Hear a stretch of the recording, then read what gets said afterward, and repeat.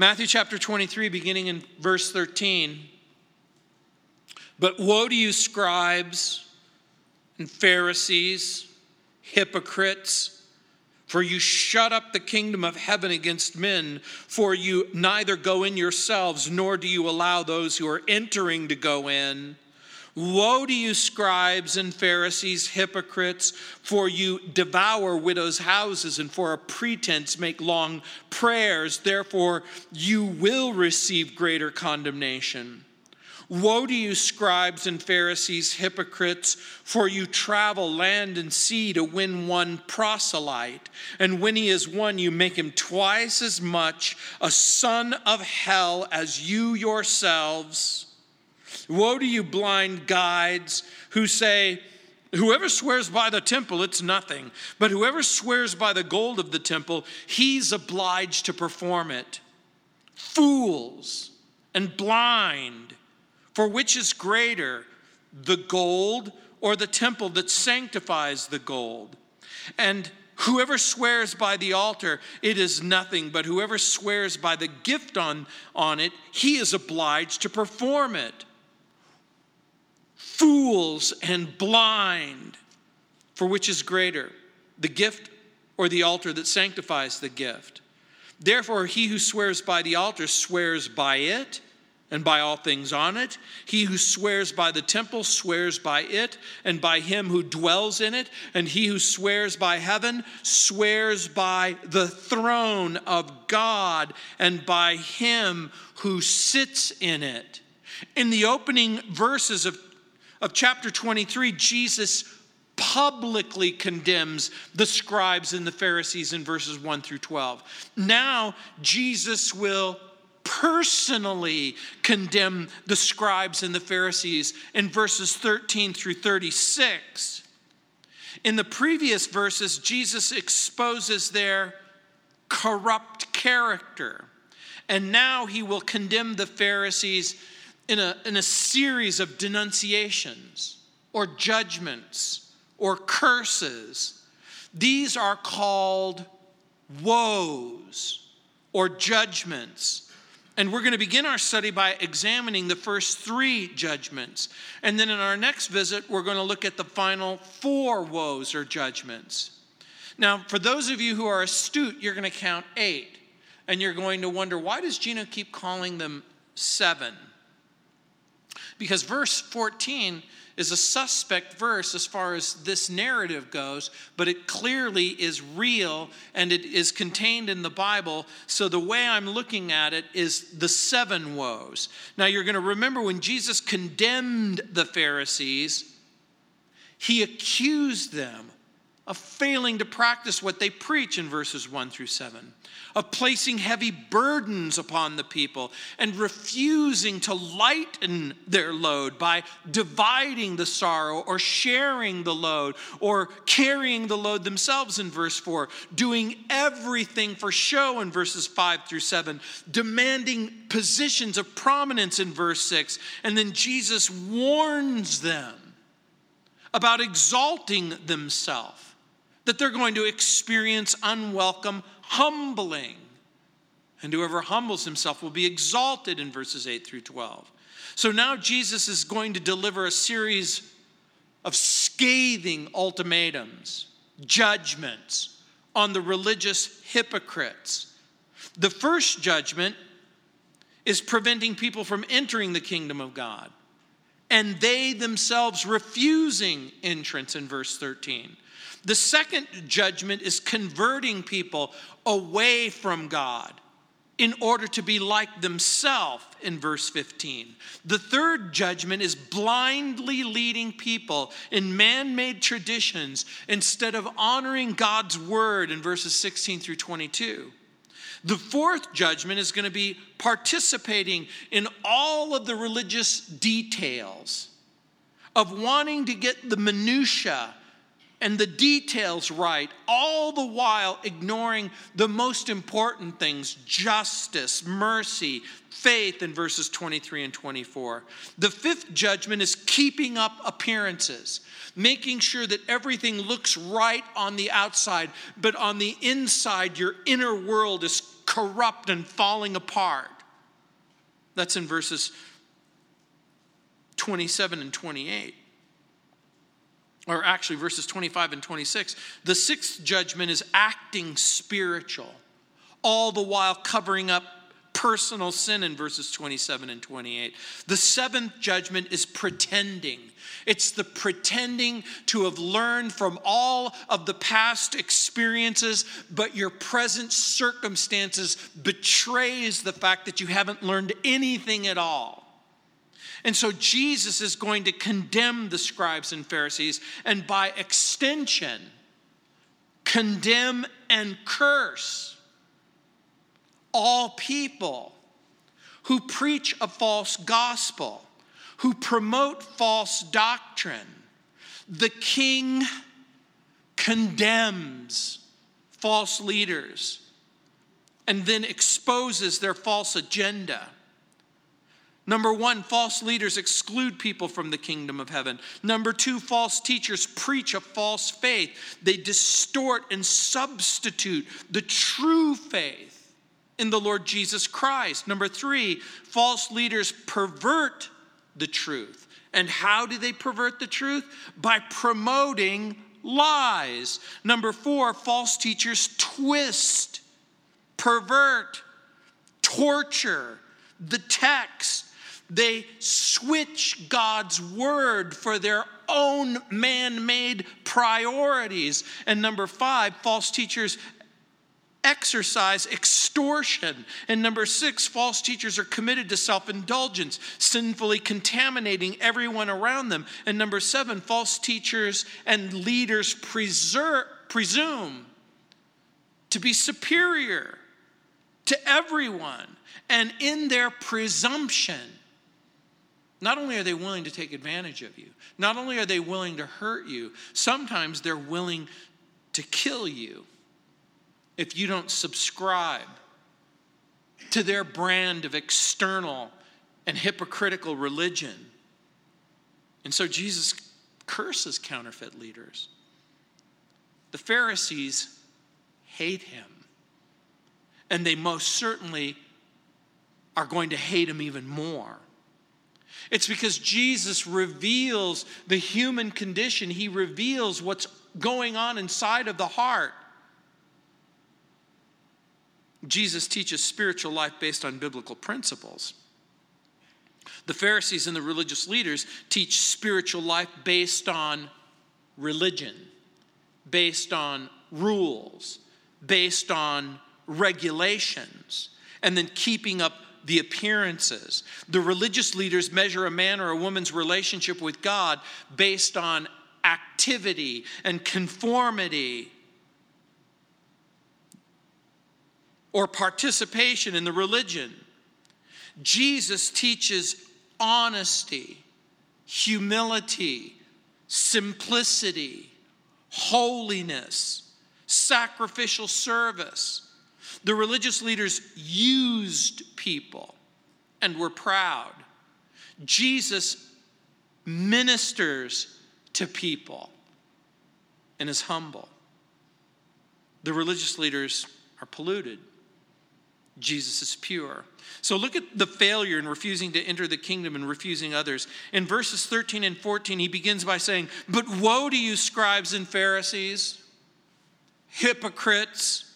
You shut up the kingdom of heaven against men, for you neither go in yourselves, nor do you allow those who are entering to go in." Jesus is going to repeat two words over and over again as he registers his dissatisfaction with the religious leaders. He's going to use the word woe, and he's going to use the word hypocrite. The word woe is what's called onomatopoeia. In the Greek language, the word is oh, like the English word ouch or cuckoo, or boom.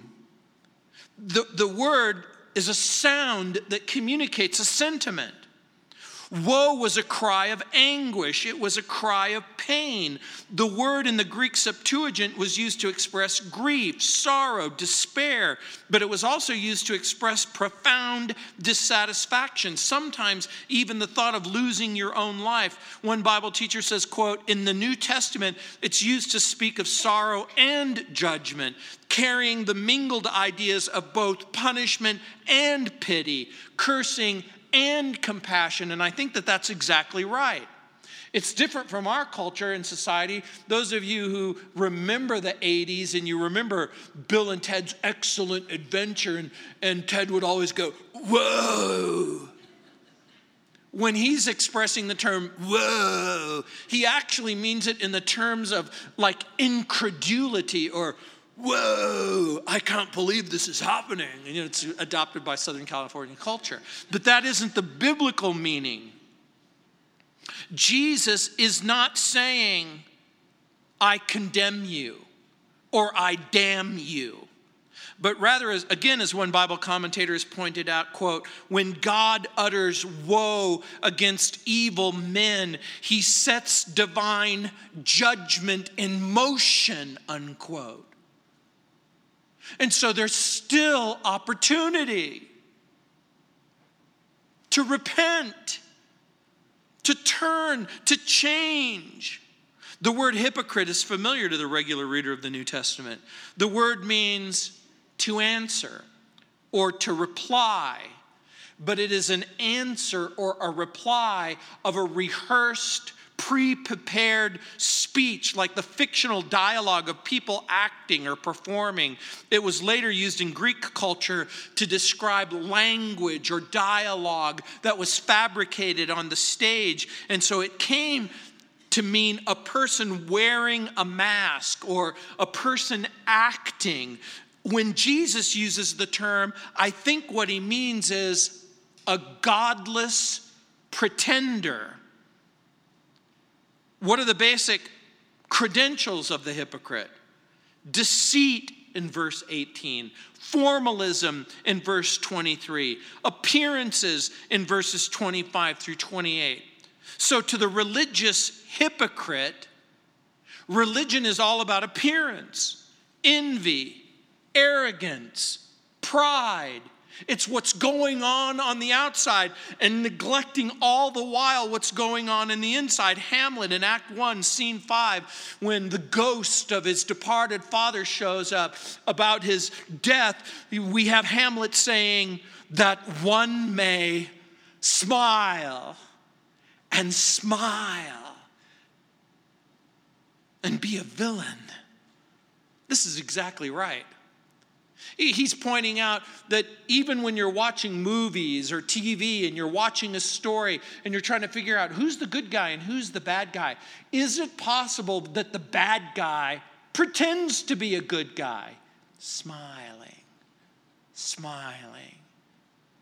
leaving you with the appearance that everything is okay when in fact everything is wrong. The religious hypocrite restricts true entrance into the kingdom of heaven. In Matthew 5:3, Jesus said, blessed are the poor in spirit, for theirs is the kingdom of heaven. He's describing someone who's impoverished eternally, humble, having nothing to offer God except his own sin. So the first evil of false religion that Jesus points out is that it sentences people to hell. And I know those are hard words. And there are people who are listening right at this moment who are asking the question, how can you be sure? How can you be sure? It's because Jesus says so. Don't make the mistake of thinking this is Gino making that comment. Especially for the person who says, I don't believe there is a hell. And I believe everybody is going to heaven. I accept that that's what you believe, but that's not what Jesus believes. And that should cause you deep concern. Jesus doesn't believe that everyone is going to heaven. J. Vernon McGee famously said on one of his radio broadcasts, "May I say, my friends, there's only one thing worse than going to hell." He said it's holding the hand of your child. There is one thing worse than going to hell. It's leading other people to hell. It's leading them away from the truth. That's what Jesus is, in fact, condemning.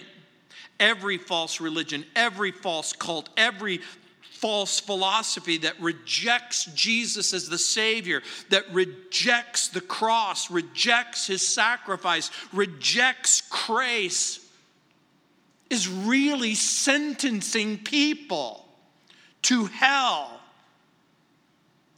The person might say, "But what about the good they do? What about all of the good that people do? Feeding the poor, housing the homeless, providing clean, fresh drinking water, education, sanitation, medication. What if their religion raises the moral climate? What if it brings family together? What if it promotes peace?"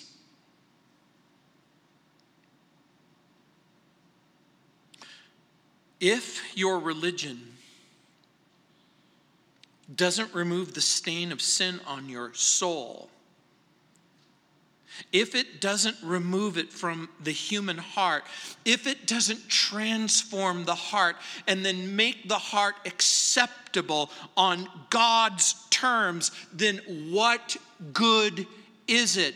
This is the New Testament message, that Jesus is willing to do just that by grace through faith. He is willing to become the substitute for your sin and the perfect measure and the satisfying solution to the problem of sin. If your religion doesn't remove sin, if it doesn't transform your heart, if it doesn't make you acceptable to God, if it doesn't reconcile you to God, if it doesn't keep you out of hell, what good is it?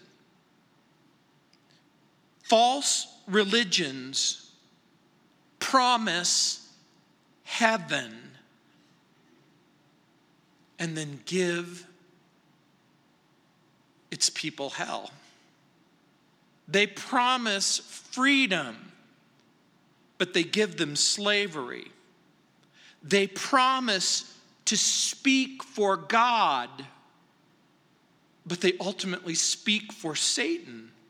In the Sermon on the Mount, Jesus blesses those who are spiritually bankrupt, who have nothing to offer God but their sin. The poor in spirit enter the kingdom of heaven.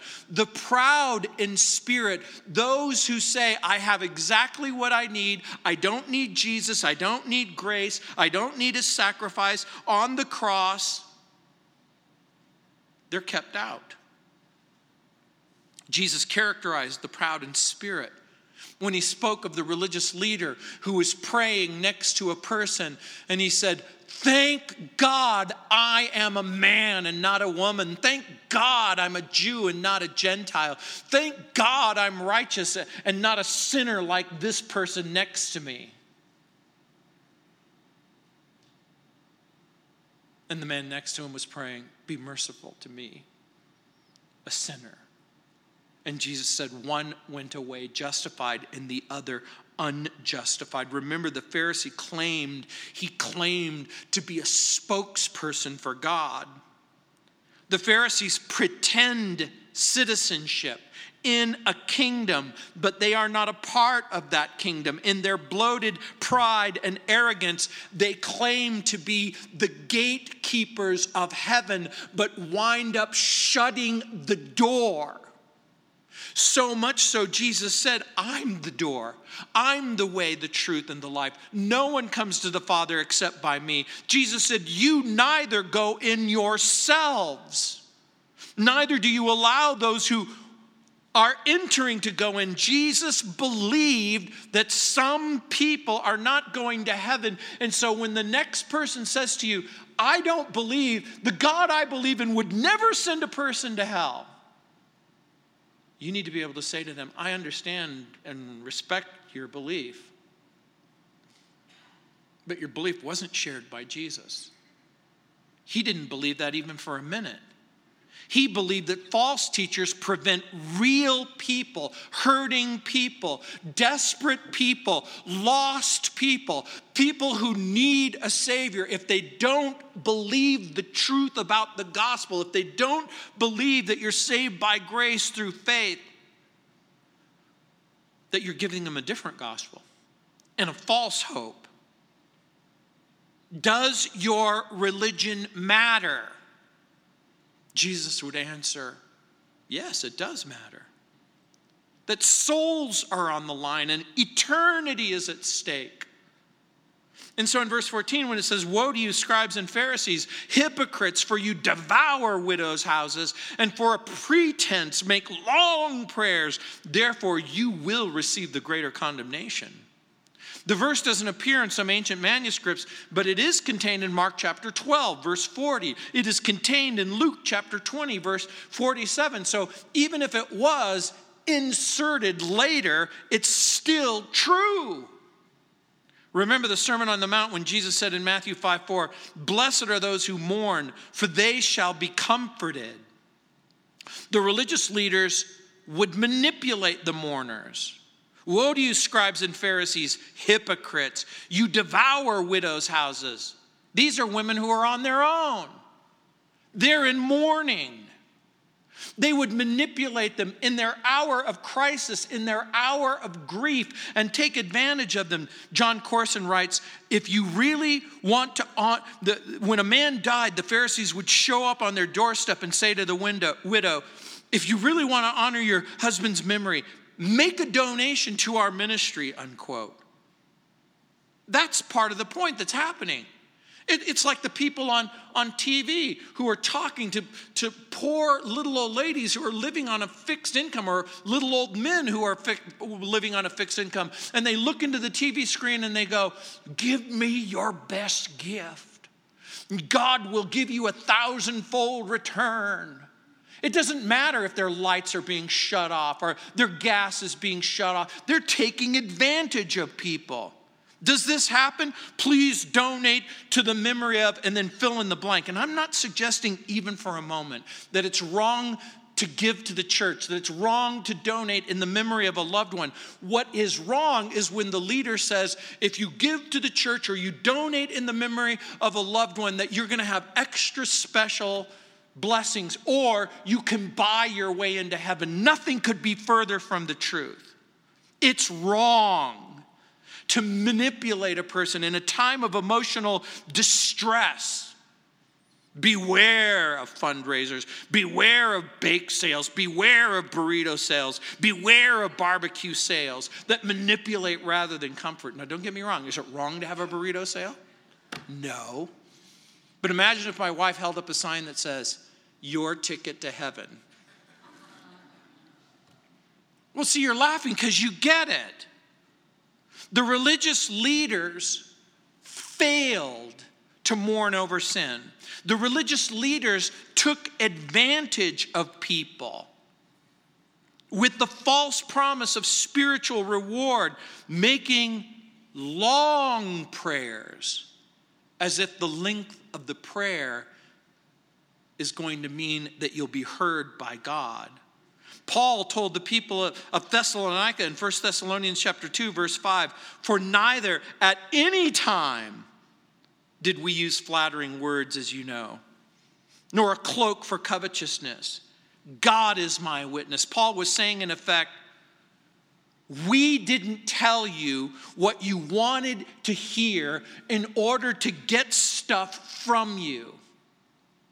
We didn't say, look, we're just going to say whatever's nice, whatever's pleasant, so that you'll give us stuff. My pastor hated what he called poor-mouthing.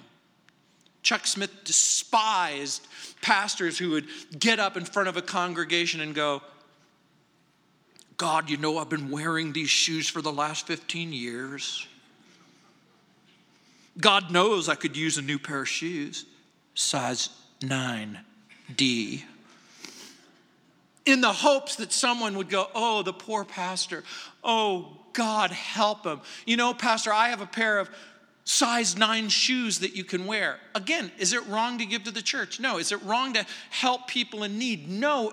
None of that is wrong. What is wrong is using your position to manipulate people to give you stuff. That's what he's condemning. And then converting people, look at this in verse 15, converting people away from God in order to be like you.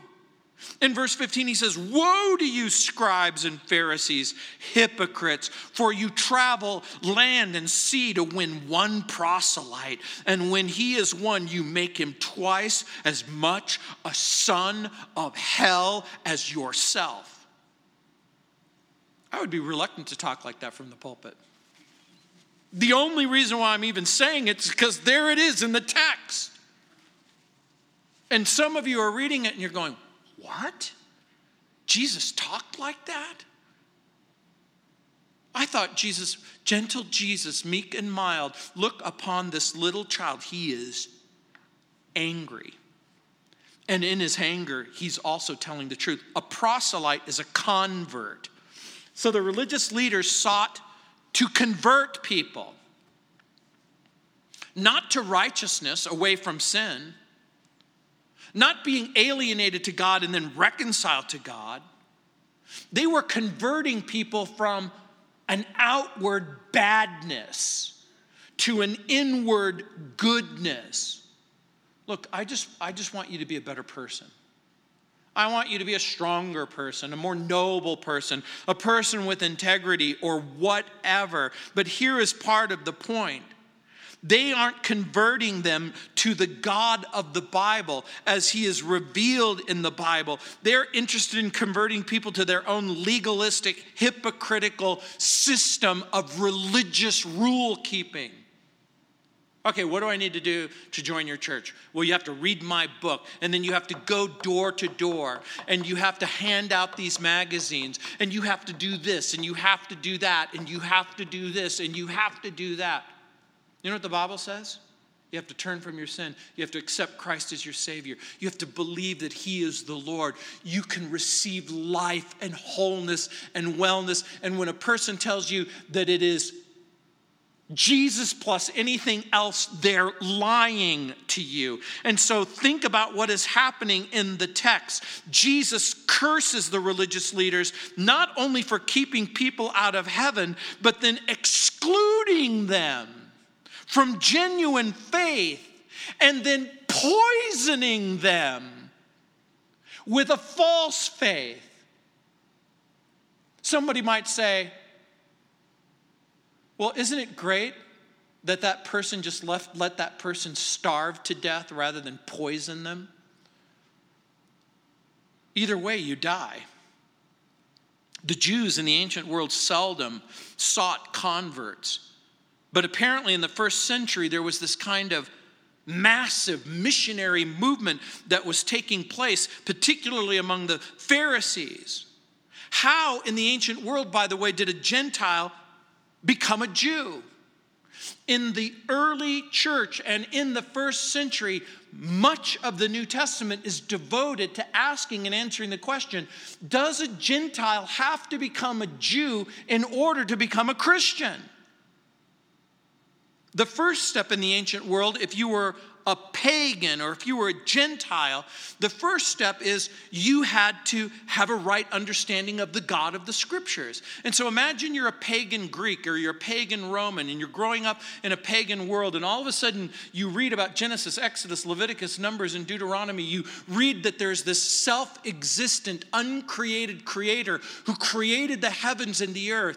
And all of a sudden you begin to understand that whatever your wicked and perverse ideas about reality seem to fall apart under the truth as it's revealed in the Bible. So the first step was you had to have a right understanding of God as opposed to the polytheism and pagan concepts of God. This would include teaching about the nature of God and the attributes of God, the problem of the fall, the problem of redemption and reconciliation. So you would begin to understand the basic tenets of Judaism. The second step was that you would be circumcised.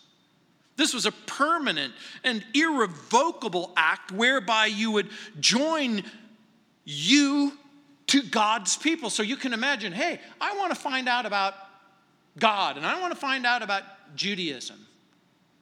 And they go, well, this and this and this. Hey, this all sounds great. Now what? Well, you have to be circumcised. What? What is that? Well, you have to do this and you have to do that, and it's going to involve flesh, and it's going to involve blood. Well, I don't know if I'm on board with that. It's like, remember the story of the all-you-can-eat breakfast where the chicken says, I'll donate eggs if you'll donate the bacon to the pig, and the pig goes, wait a minute. You only have to lay the egg. I have to sacrifice everything. And there's a sacrifice that was involved. And so many people were what were called God-fearers. They were willing to go to the synagogue. They were willing to participate in the rules, the regulations, the rituals, and the feasts. But in order to take that final step, that was a huge step.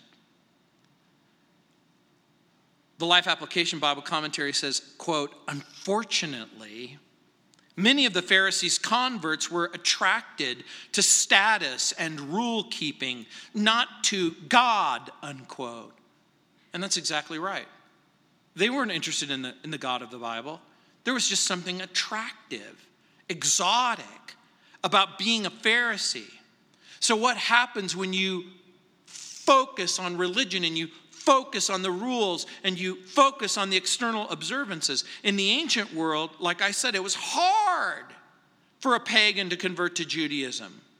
There were two kinds of converts. One was called the proselyte at the gate. Those were the Gentiles who attended the services and worshiped the true God. But then there were the people who received circumcision.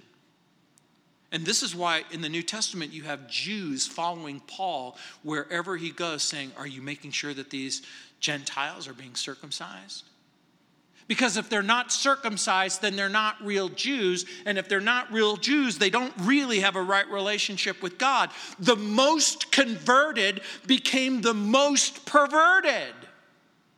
And they said, oh, you think you're legalist? Oh, you think you're self-righteous, and you become twice the legalistic, self-righteous convert, and that's what Jesus is condemning. The Pharisees preferred their own ideas about religion to God's idea as it's revealed in the Bible. The false leaders and teachers elevated their ideas and opinions and preferences above what God said in His Word. False leaders and teachers prefer their own ideas to the truth. False teachers and false leaders elevate ideas, opinions above the Word, and so they substitute their ideas for God's Word, and they become barriers instead of bridges. They become guides, but guess what? They are blind guides. They don't see into the circumstances, whether it's the LDS or Jehovah's Witnesses or Christian Scientists, whatever the cult, whatever the false religion, they lead people into their own twisted system of perverse doctrine, not to Jesus, not to salvation, not to grace, not to hope. And this is exactly the point that Jesus is making. Jesus is accusing the Pharisees of being evil missionaries, evil ambassadors, representatives not of God, but of Satan. And so when we lead people to anything or anyone other than the God of the Bible, other than the revelation of Jesus, other than the gospel of hope, other than the gospel of grace, other than the cross, we find ourselves participating in the Pharisees' sin. God help us. God help us that we don't misrepresent Him or the Jesus of the New Testament. And lastly, look, leading God's people to follow human traditions instead of God's words. In verses 16 through 22, look what he says. Woe to you, blind guides, who say, whoever swears by the temple, well, that's nothing. But whoever swears by the gold of the temple, he's obliged to perform it. Fools and blind. When Jesus uses the word fools, he doesn't mean someone who's stupid. He's not talking about someone who has a lack of education or they're missing something upstairs. He's talking about someone who is void of judgment. For which is greater, the gold or the temple that sanctifies the gold? And whoever swears by the altar, it is nothing. But whoever swears by the gift that's on it, he's obliged to perform it. You may be having a hard time understanding, but what Jesus is talking about is the religious rituals and legal inclinations that the scribes and the Pharisees had, because there were two kinds of promises.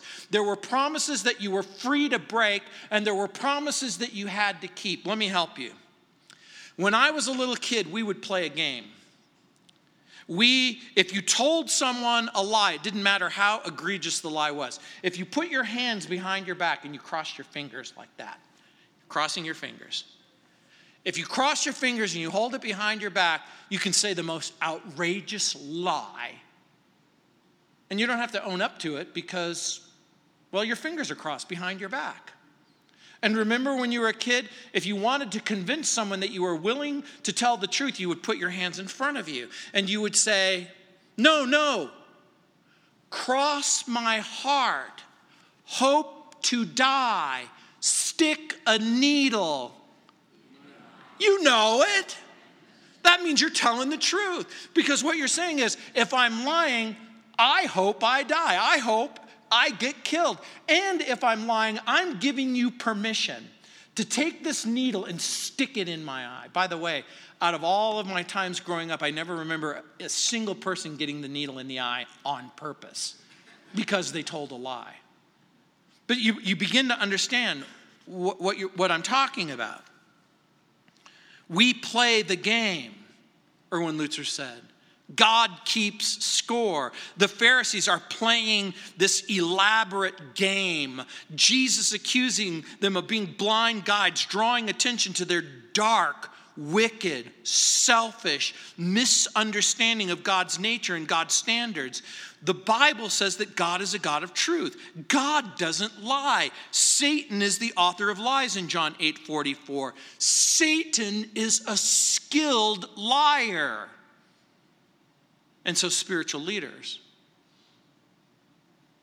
who don't really believe in Jesus or God or the gospel sometimes find themselves becoming skilled liars. The perversion and the distortion of truth is one of the hallmarks of Satan's followers. The religious leaders considered themselves to be the guides of the people. People who are trapped in darkness, in need of the light. The religious leaders considered themselves to be the correctors of those who were foolish, those who were immature. They prided themselves on their superior religious knowledge, their professional training, their understanding, their leadership. And Jesus will expose their game. Religious Jews would swear by the temple was the ancient version of putting your hands behind your back. That you don't really have to keep your word. But if a person swore by the gold on the temple, they were obligated. If a person swore to a certain gift or money, they couldn't back out. It was their way of saying, cross my heart, hope to die, stick a needle in my eye. But it went even beyond that. In that culture and society, if you made certain oaths or vows, it was enforceable by law, just like a contract. Or in our culture and society, every society, by the way, has a way of exacting truth. If you're at home or if you're on the used car sales lot and the person says, I'm telling you, I swear to God, there's nothing wrong with this car. When a person swears to God on the car lot, walk away. No, I swear on my children's lives. Do you have any children? Okay, I swear on my mother's grave. Is she dead? When people talk like that, you really can't trust what they're saying is true. In our culture and society, if you sign a contract, you have to fulfill the terms of the contract or suffer the consequences. If you raise your hand in a court of law and you say, I swear to tell the truth, the whole truth, and nothing but the truth, and the bailiff is swearing you in, and there is the judge, there are legal, civil, and criminal penalties if you are caught lying to the court. And in that culture and society, there were oaths that you could take, that you could carefully break. And then there were oaths that you take that you could never break. And so what Jesus is doing is he's exposing the futility and failure on the part of the scribes and Pharisees who had given themselves permission to lie to the people in order to take advantage of them. Jesus said in Matthew 5:6, blessed are those who hunger and thirst for righteousness, for they shall be filled. Jesus pronounces a blessing on those who long for purity and integrity and truth. Jesus says, I'm the way and the truth. The Holy Spirit is called the Spirit of truth. The Bible says that God is a God who is not a man, and he doesn't lie, and there's no shadow of turning. And so Jesus pronounces a blessing for those who love the truth. And the Pharisees and the religious leaders weren't starving for the truth, but the people were starving for someone who would rightly represent God, would tell the truth about the gospel and the Bible. And the religious leaders would ignore the passages in the Bible that didn't suit them.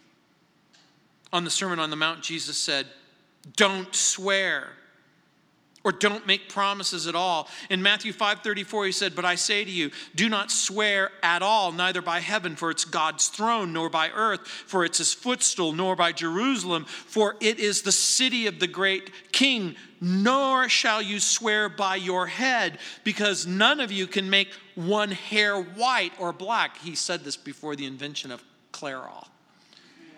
Yes, some people can make their hair white or black.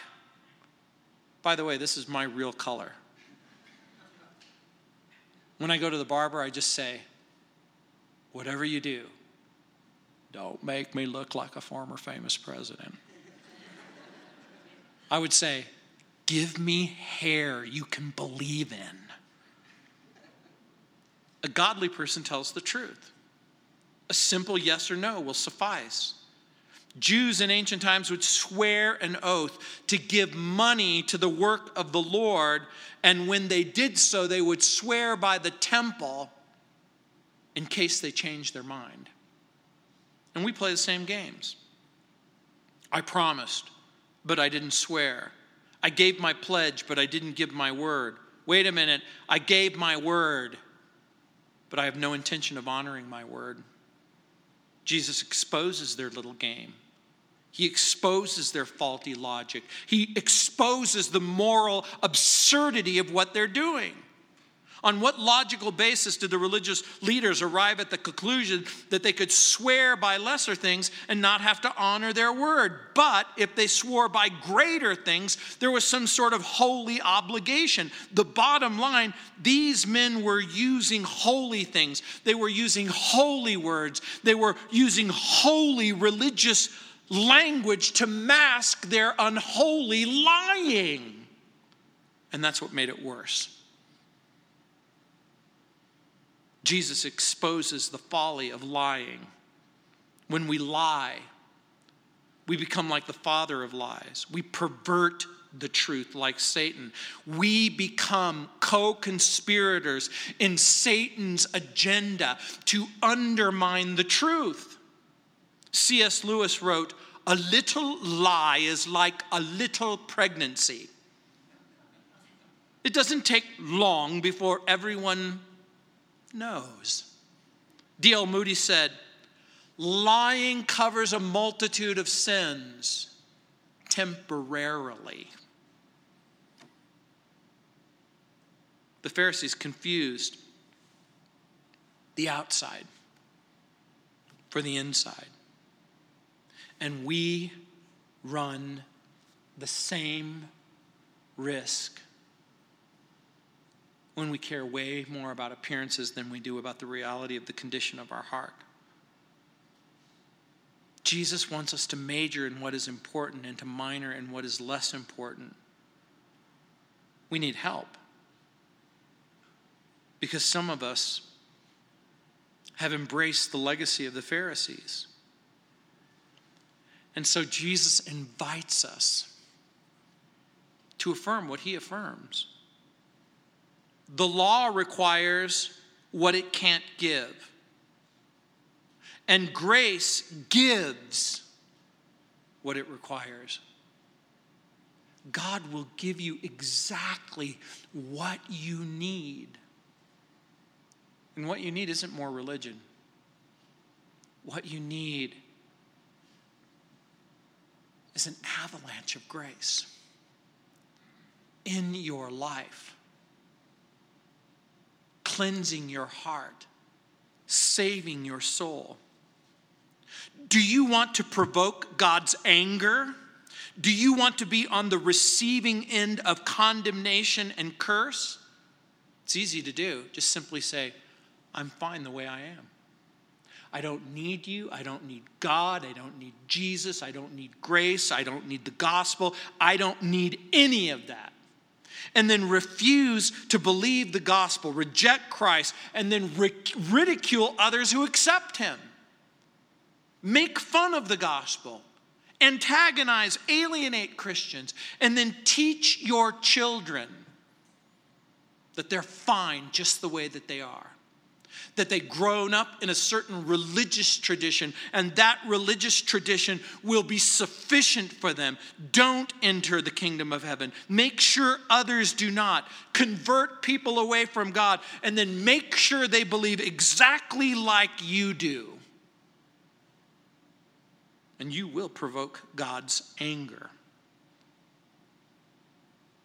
Or not. Or not. Admit that apart from Jesus, you don't have anything to offer God.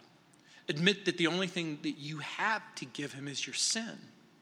Admit that you do need a Savior. Admit that the gospel is true, that Jesus comes to die on a cross so that you don't have to go to hell, that God makes a gracious way. But the Pharisees reject Jesus. They'll reject his sacrifice and they'll reject his grace.